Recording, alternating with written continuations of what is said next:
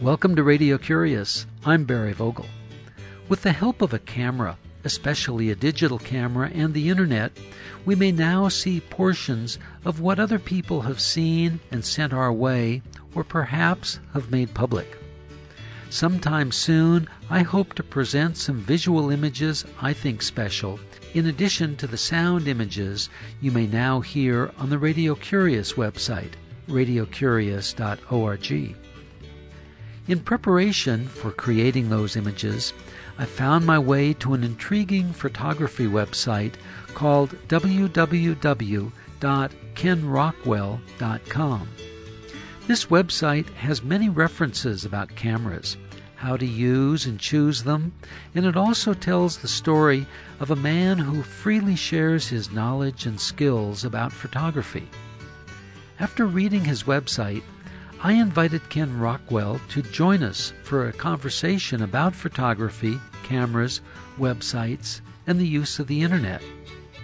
Ken Rockwell and I visited by phone in early May 2006 from his home near San Diego, California.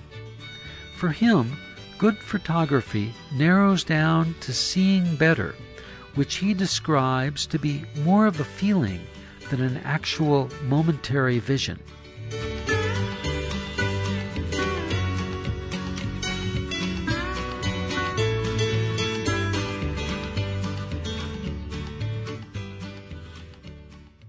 Ken Rockwell, welcome to Radio Curious. Thank you very much.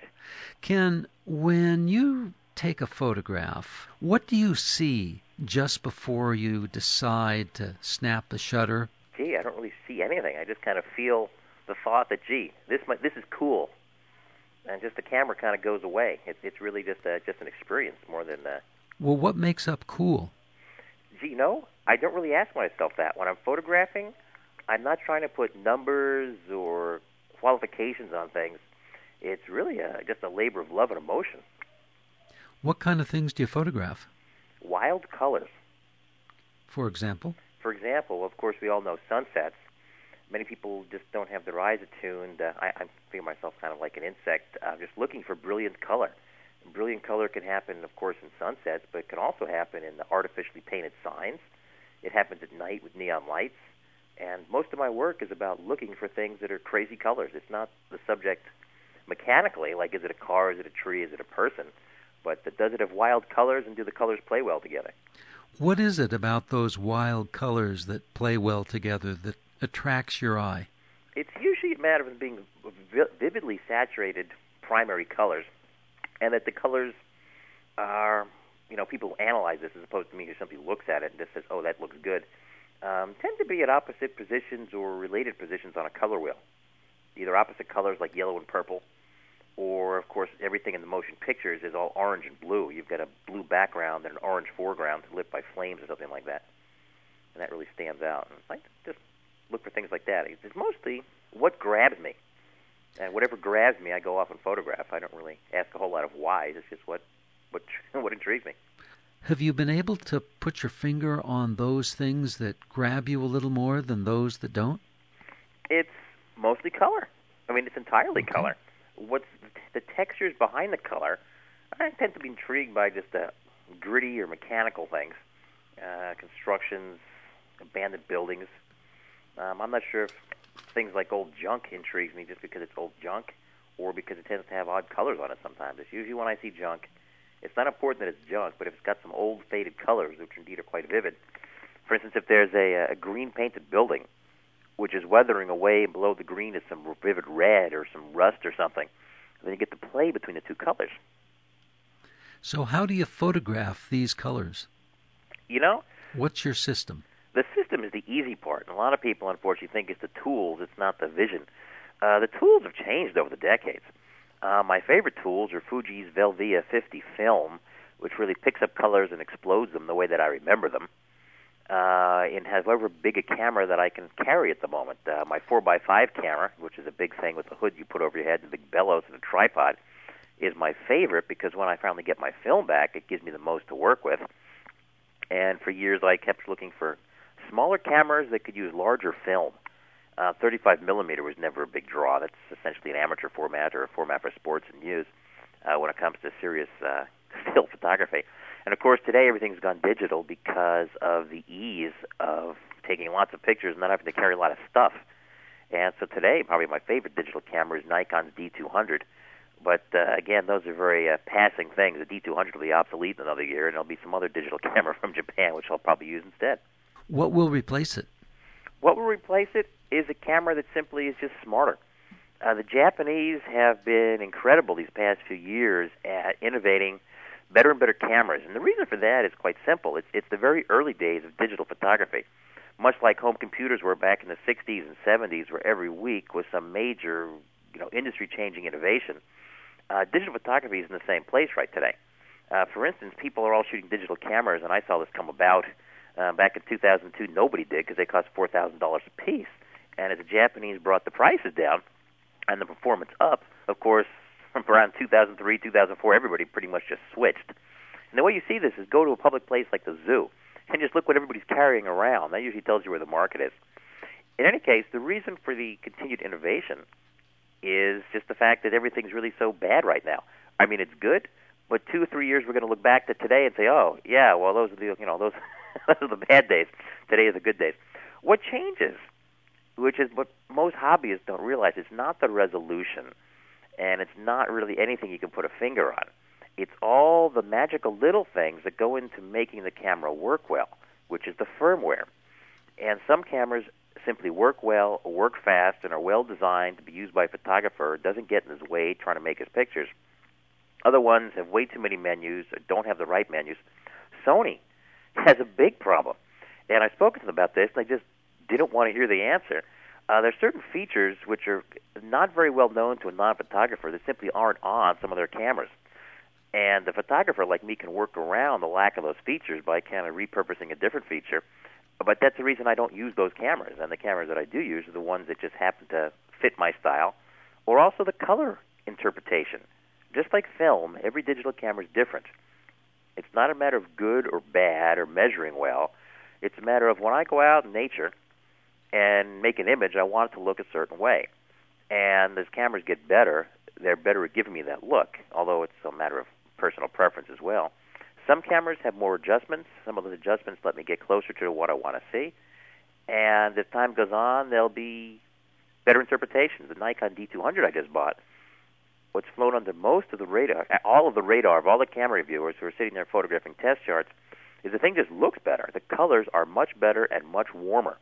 I used to have to use a warm-colored, a slightly amber-colored glass filter called an 81A, and also dial the camera's adjustments to make it look warmer, which means more orange, to get the results I wanted. And when I got this new D200, everything was coming out way too orange until I finally said, wow, the camera's just doing what I wanted to do, so I could take off my glass filter and set it to neutral and just leave it on automatic, and it just gets what I want without going too blue. Can you pretty much count on all the D200s or the Nikon D50s being the same?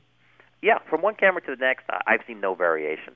But you mention that the lenses sometimes vary. Each one is as different as each person is. Absolutely. In a camera, there's not that much that can move. There's a thing that holds the lens onto the camera, and then there's the actual either the film or the image sensing chip, and those are two pieces. So there's only so many ways that those can go wrong, and those, the manufacturing plants, once they're set up properly, are always dead on. A lens, well, think about it. It's pretty easy to realize. It has maybe a dozen pieces of glass in there, all these little teeny pieces of glass. Now, mind you, each piece of glass is not even flat. It has to be ground properly and then properly cut out of the middle of itself, just like eyeglasses have to be cut in the right way. And so there's so many ways to go wrong in making a lens that if any one of those goes wrong, the lens is going to come out different than every other lens. And in actual manufacturing and design, it's a lot of work when they design for manufacture. It's called tolerancing. They expect that everything is made to within certain levels of tolerance, and those tolerance levels are controlled by how much money they want to put into the lens because it costs more to do it more precisely. And that's a very important part of the design of the lens. So essentially, it's designed, everything will kind of vary a little bit, and that's okay. Things should not vary beyond a certain range. A problem is that zoom lenses, shake them around. They shake. They make noise. Things are moving around. They're supposed to. But as things get older, or if you drop the thing and things get out of alignment, that too is going to change the performance of the lens. So I'll take two lenses out of the box, and they'll actually be a little bit different. It's an extremely subtle thing, and normal people shouldn't even worry about looking for it because it's a matter of you're looking at details that don't really count. But if you do look for those things, and I do, yeah, you will see differences, especially with zoom lenses today. Does that question your normalcy? No, because explain your question. The fact that you look at it. Oh, well, as an artist, I worry about things that most people don't. What do you worry about? Well, I don't so much worry, but whenever I get a piece of equipment, in fact, that's what started my website. Anytime a new piece of equipment comes in, because I also have a technical background and the depth of understanding and understand what makes these things tick, is, I'd be tempted to want to take it apart, my curiosity. And I won't actually disassemble things. I certainly go off and test them out in every possible devious way to see what their limits are. And it's important to learn what their limits are, what they can do and what they can't do. And I do that on my off hours, because once I've learned that, using it to make an image is easy, because I know exactly where their limits are, and I'm not guessing in the process of creating an image. And so quite simply, go out and run tests. Things like sharpness. People worry too much about sharpness. It was Ansel Adams who said there's nothing worse than a sharp photograph of a fuzzy idea. It's important the photograph be of something worthwhile, and it doesn't matter how sharp it is.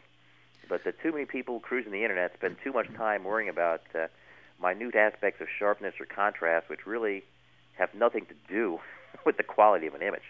You talk about when you photograph that it's important to see the whole picture in proper perspective, to see what's going on. What do you mean proper in the term proper perspective? Well, things need to look good. When it comes to photography, a photograph is a snippet of reality. A photograph has nothing to do with reality. People don't realize that. A photograph is usually a small rectangle with sharp edges. It's only two-dimensional, not three-dimensional. It basically has no relationship at all to reality. When people are photographing, they need to understand that the final image is, well, today I think it's all on a screen that glows, or it used to be prints that were hung on the wall. It's not at all like reality. And oftentimes photographs fail because people think they're going to capture reality. Well, reality has smells and feelings and winds blowing and sound, which aren't in a photograph. And so it's difficult to abstract the image that one is trying to create and imagine what the final result will look like, and then realize, gee, this isn't going to work, and not make that kind of a picture. Like a photograph of a tree.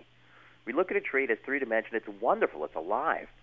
An easy visual exercise is to simply close one eye. And oftentimes people go, wow, the fun's gone. And George Carlin made some mention about that, about staring at a fence the wrong way. Like, wow, suddenly the optical illusion goes away. Anyway, that's a good exercise into learning how things are going to look in 2D on a flat image. And because of that, a lot of the tree images I think about making, I don't make. And that's also why a lot of people who make certain images just don't get what they want. They're photographing fall colors, and some of the images look flat. Well, that's because they are flat. But knowing that, I have to work extra hard to go off and try to make an image that looks like it has some depth to it, even though it really doesn't. In this edition of Radio Curious, we're talking with Ken Rockwell. I learned about Ken when I was researching cameras on the Internet. He has a website. It's kenrockwell.com. I wrote to him and asked if we could have this conversation. You're listening to Radio Curious. I'm Barry Vogel. Ken, you talk about the proper perspective. What, in perspective to what? Well, in other words, how wide is the picture?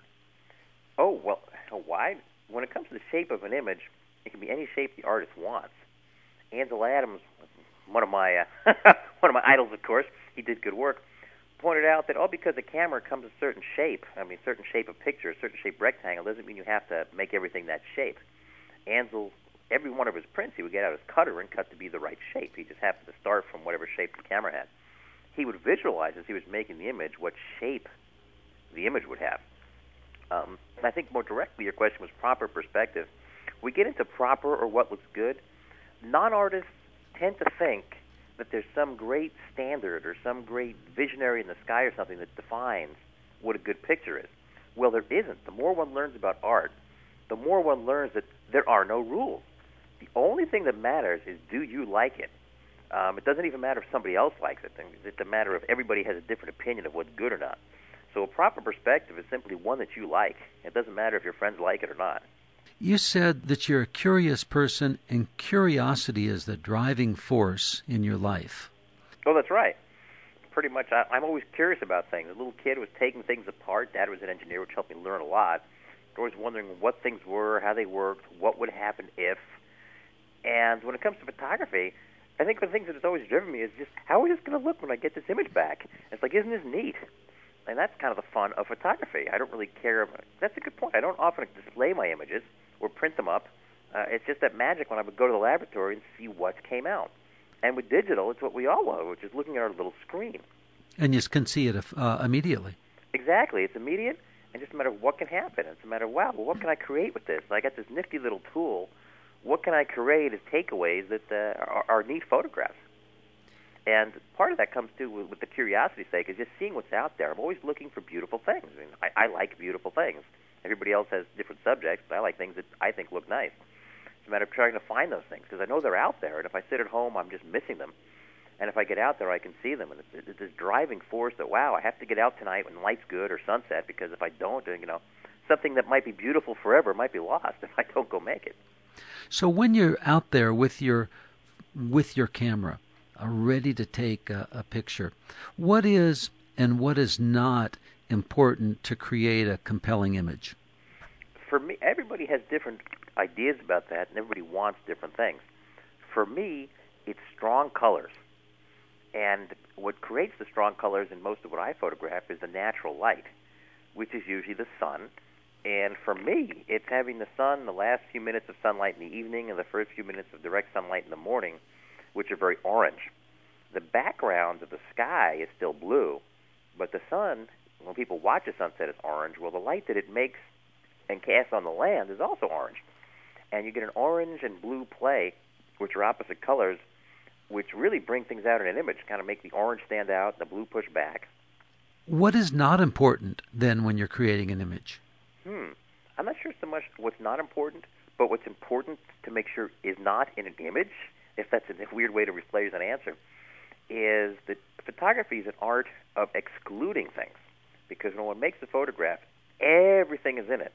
When a painter paints an image, it's an art of inclusion.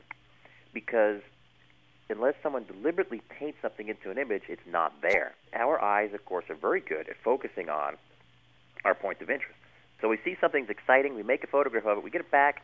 It doesn't look good because all the things that we didn't see when we were making the image because you weren't concentrating on them have this really sad ability to now stand out in our photograph. It's the old beer can or a piece of trash in the corner or something, or just an irrelevant article is somehow in there.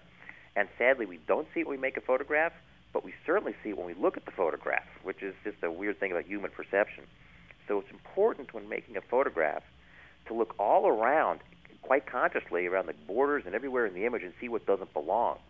And that's extremely important when people start learning to make good photographs, because it's astounding what's in there.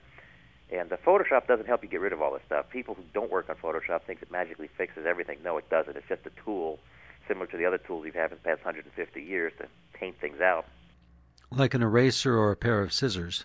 Exactly. In the old days, meaning the 1800s, film couldn't even see clouds.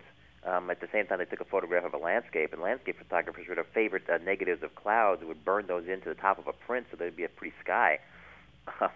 It's been done all along. People have painted things out. All photographers know this. Things like spotting a print, you just get the paints, the various colors just paint over what you don't want, or scratches or dust or whatnot. So the lay people think Photoshop is some weird change, but no, it makes it a little easier, but it's the same thing skilled photographers have been doing for decades. But when you say things, if that's a good answer to your question, it's that people need consciously to remove things from the photograph that don't belong there, because otherwise they're going to collect there because they're not noticed by our eyes when we make the photograph.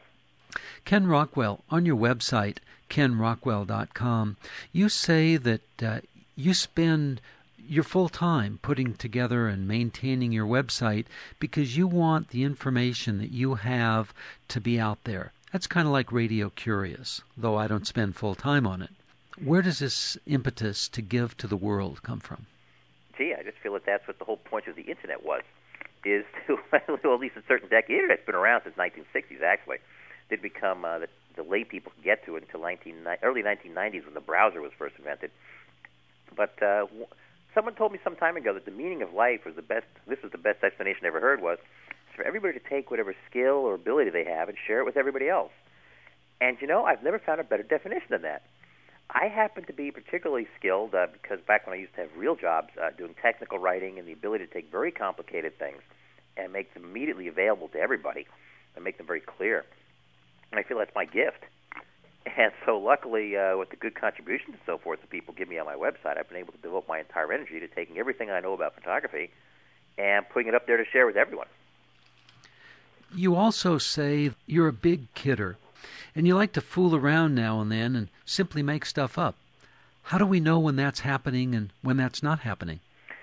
People don't, and that's just it. Since I do the website essentially for entertainment, there was a skit on Monty Python's Flying Circus where the guy was trying to read, talking about parenthetical remarks and stuff, and I was trying to say, well, maybe I'll just move my hands over me as I read this thing, give you parentheses, and I think I mentioned on my site that maybe I should code everything or I'm kidding about in green or red text or something. That'd take the fun away. Yeah, I think when I talk about elephant phallus hide covering cameras, again, that stuff is a joke. And when I talk about other things, which are more factual, essentially they're right. Obviously, all my opinions are my opinions. But since nobody's paying me to do this, it's not like I make any writ that it's anything more than my personal opinion. Do you own any stock in the companies that you mention on your website? No. A common misconception is people think I get money from these companies or even get free stuff from them. No, Nikon won't even... I think they put me on their press release list, but I don't hear about new things coming out from Nikon. I hear about a reader of mine from some part of the globe where things have been introduced first that day will say, hey, did you hear about such and such? I'm like, no, I didn't. Thanks very much.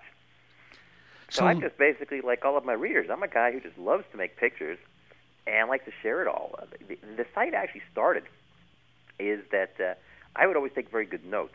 I used to jot them down on my computer someplace because I realized that when I would do an experiment and learn what worked well, I'd write it down so I could find it again. And then I realized that if I simply put it up on a website, not only could I find it again at home, but if I was in some foreign country, I could always look it up on somebody else's computer. I never promoted my website. I just put it out there, and people started to discover it and then started to point other people to it, and that's how it got the popularity that it did. Let's be philosophical for a minute.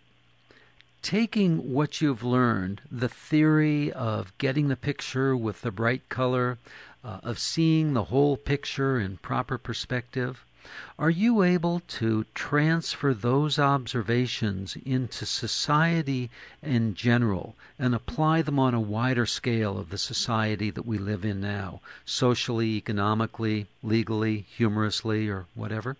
No, I think it was kind of like I asked an artist once when I had read a review of his exhibit, and I went off and asked him that. I said, gee, the reviewer said you thought you were talking about this in your images. He goes, I can't say that on radio. He says, that's baloney. He said, when I make images, I make them because I just like what I'm making. Same thing for me. I don't think about their meaning. I don't think about any of that. When I create an image, it's just me creating an image. And all the other artists I've spoken to agree. It's art critics who put words into their mouths saying that, they're trying to address this issue of social this or blah, blah, or whatever. But no, I just make it because it looks good. So you're not an art critic? No. And what was intriguing was, again, when people go to art history class, when I talk to other artists who've been through and gotten their MFAs and, from big schools like Yale and stuff, so yeah, the teachers are all telling you all this stuff and making you analyze and, putting words in your head for what this artist was thinking or what that artist was thinking. But if you actually were able to, of course, most of the artists are dead, but talk to living artists or the artists that these people become, and no, that's not what they're thinking. Of course, they were journalists, and that's, don't want to call my journalist friends not artists, but I mean, that's not their main focus. A journalist is trying to tell a story, and oftentimes trying to affect change, and I have friends of mine that do a very good job of this. But they're not thinking of their pieces purely as a piece of art. They're thinking of them as trying to represent reality, or at least show people something that maybe they wouldn't see otherwise. What I'm showing people that they wouldn't see otherwise is beautiful things I come across. In showing those things that they wouldn't see otherwise, are you trying to affect or maneuver any kind of change? Absolutely not, except maybe make somebody happier. To clarify that, being a website, things go up there, they stay there forever. I started it back in the 1990s. Sometimes everything, of course, is written in the context of when I wrote it. The problem is that it stays there forever, written in that context, and then somebody will read it 5 years later, and they'll read it in the context of their today, And it might not make sense. My wife will go off and proofread stuff and says, hey, what's that? That's a lot of baloney. I'm like, oh, yeah, that became obsolete. That doesn't count anymore. So they have to see it in the context in which you wrote it back in 1990, 1995. Yeah, and so when I talk about I kid around a lot, I do. And I reserve the right when I make comments to make stuff up. I used to make stuff up or kid around a lot more 5 years ago. Today, with all my camera reviews, and the camera reviews are all serious, I just think when I would kid around about... I don't kid around as much. That's the problem. Now this is a full-time thing that people just ask me for so much, and I'm able to, luckily, spend the whole day, whole daytime anyway, contributing through my website. And that's a good question. The thing about kidding around is one of the things that have been there for a while. I used to have some joke things as well, and those kind of fell by the wayside because I don't really have the time to kid around as much as actually there's so much new stuff, especially with all this digital stuff. When I started the site in the 1990s, a camera would come out, and honestly, a Nikon camera would be current, the best camera out there for like 5 years as they'd introduce something newer. With digital today, people need to realize this stuff's disposable. You buy it, you use it for a while, and it's always going to be useful. But after a year or two, there's going to be something that is twice as easy to use that costs a half as much as what you paid for the old camera, and you're going to want to throw it away. And it's not the Japanese trying to do deliberate obsolescence. The good news is that it's continually getting much, much better than it is today. They're making the best they possibly can today, but they learn so much more each year that it gets better. Well, Ken Rockwell, I want to thank you very much for being with us on Radio Curious. And before we close, can you tell us about an interesting book that you've read lately? Gee, I'll admit that most of my reading seems to be online, and getting to read real literature is something I wish I had more time to do. Kurt Vonnegut is my favorite author. The book I'm reading right now is actually one sent to me by a reader of my website called 10,000 Miles of America, written by Richard A. Selesky. What makes the book interesting is he had a real job which he didn't like, and figured, well, what the heck? Why not just get on my bicycle and just pedal around each of the 48 states and see what happens? And even though his book is self-published and prefaced saying, well, there's a lot of typographical error here because I did this all by myself, I just find it's really interesting because of all the experiences he had, just the curiosity that he had, saying, well, what's going to happen if I go down this road kind of a thing? Or, what do these people do? Will they be nice to me? That kind of thing. And he has this ability, in spite of the typographical errors, to express things as clearly as Kurt Vonnegut did. In other words, just in one short sentence, somehow covers some brilliant observation about all of humanity that we're all like, yeah, that's a good point. How about that? Well, Ken Rockwell, thanks for being with us on Radio Curious. Thank you, Barry. Ken Rockwell is the host of a website on photography, among other things, that may be found on the Internet at www.kenrockwell.com. The book he recommends is 10,000 Miles of America by Richard A. Selesky. This book may be found at www.loadedtouring.com. Copies of this and other editions of Radio Curious can be found on our website, www.radiocurious.org. There are over 750 archives on our website, radiocurious.org, and I'm honored to tell you that Radio Curious is now part of the collection at the Library of Congress. We appreciate your cards, ideas, and letters, and do enjoy hearing from you. The email is curious@radiocurious.org. The postal address is 700 West Smith Street, Ukiah, California, 95482. The phone is 707-621-5075. Ignacio Ayala is the assistant producer. I'm host and producer Barry Vogel. Thank you for listening.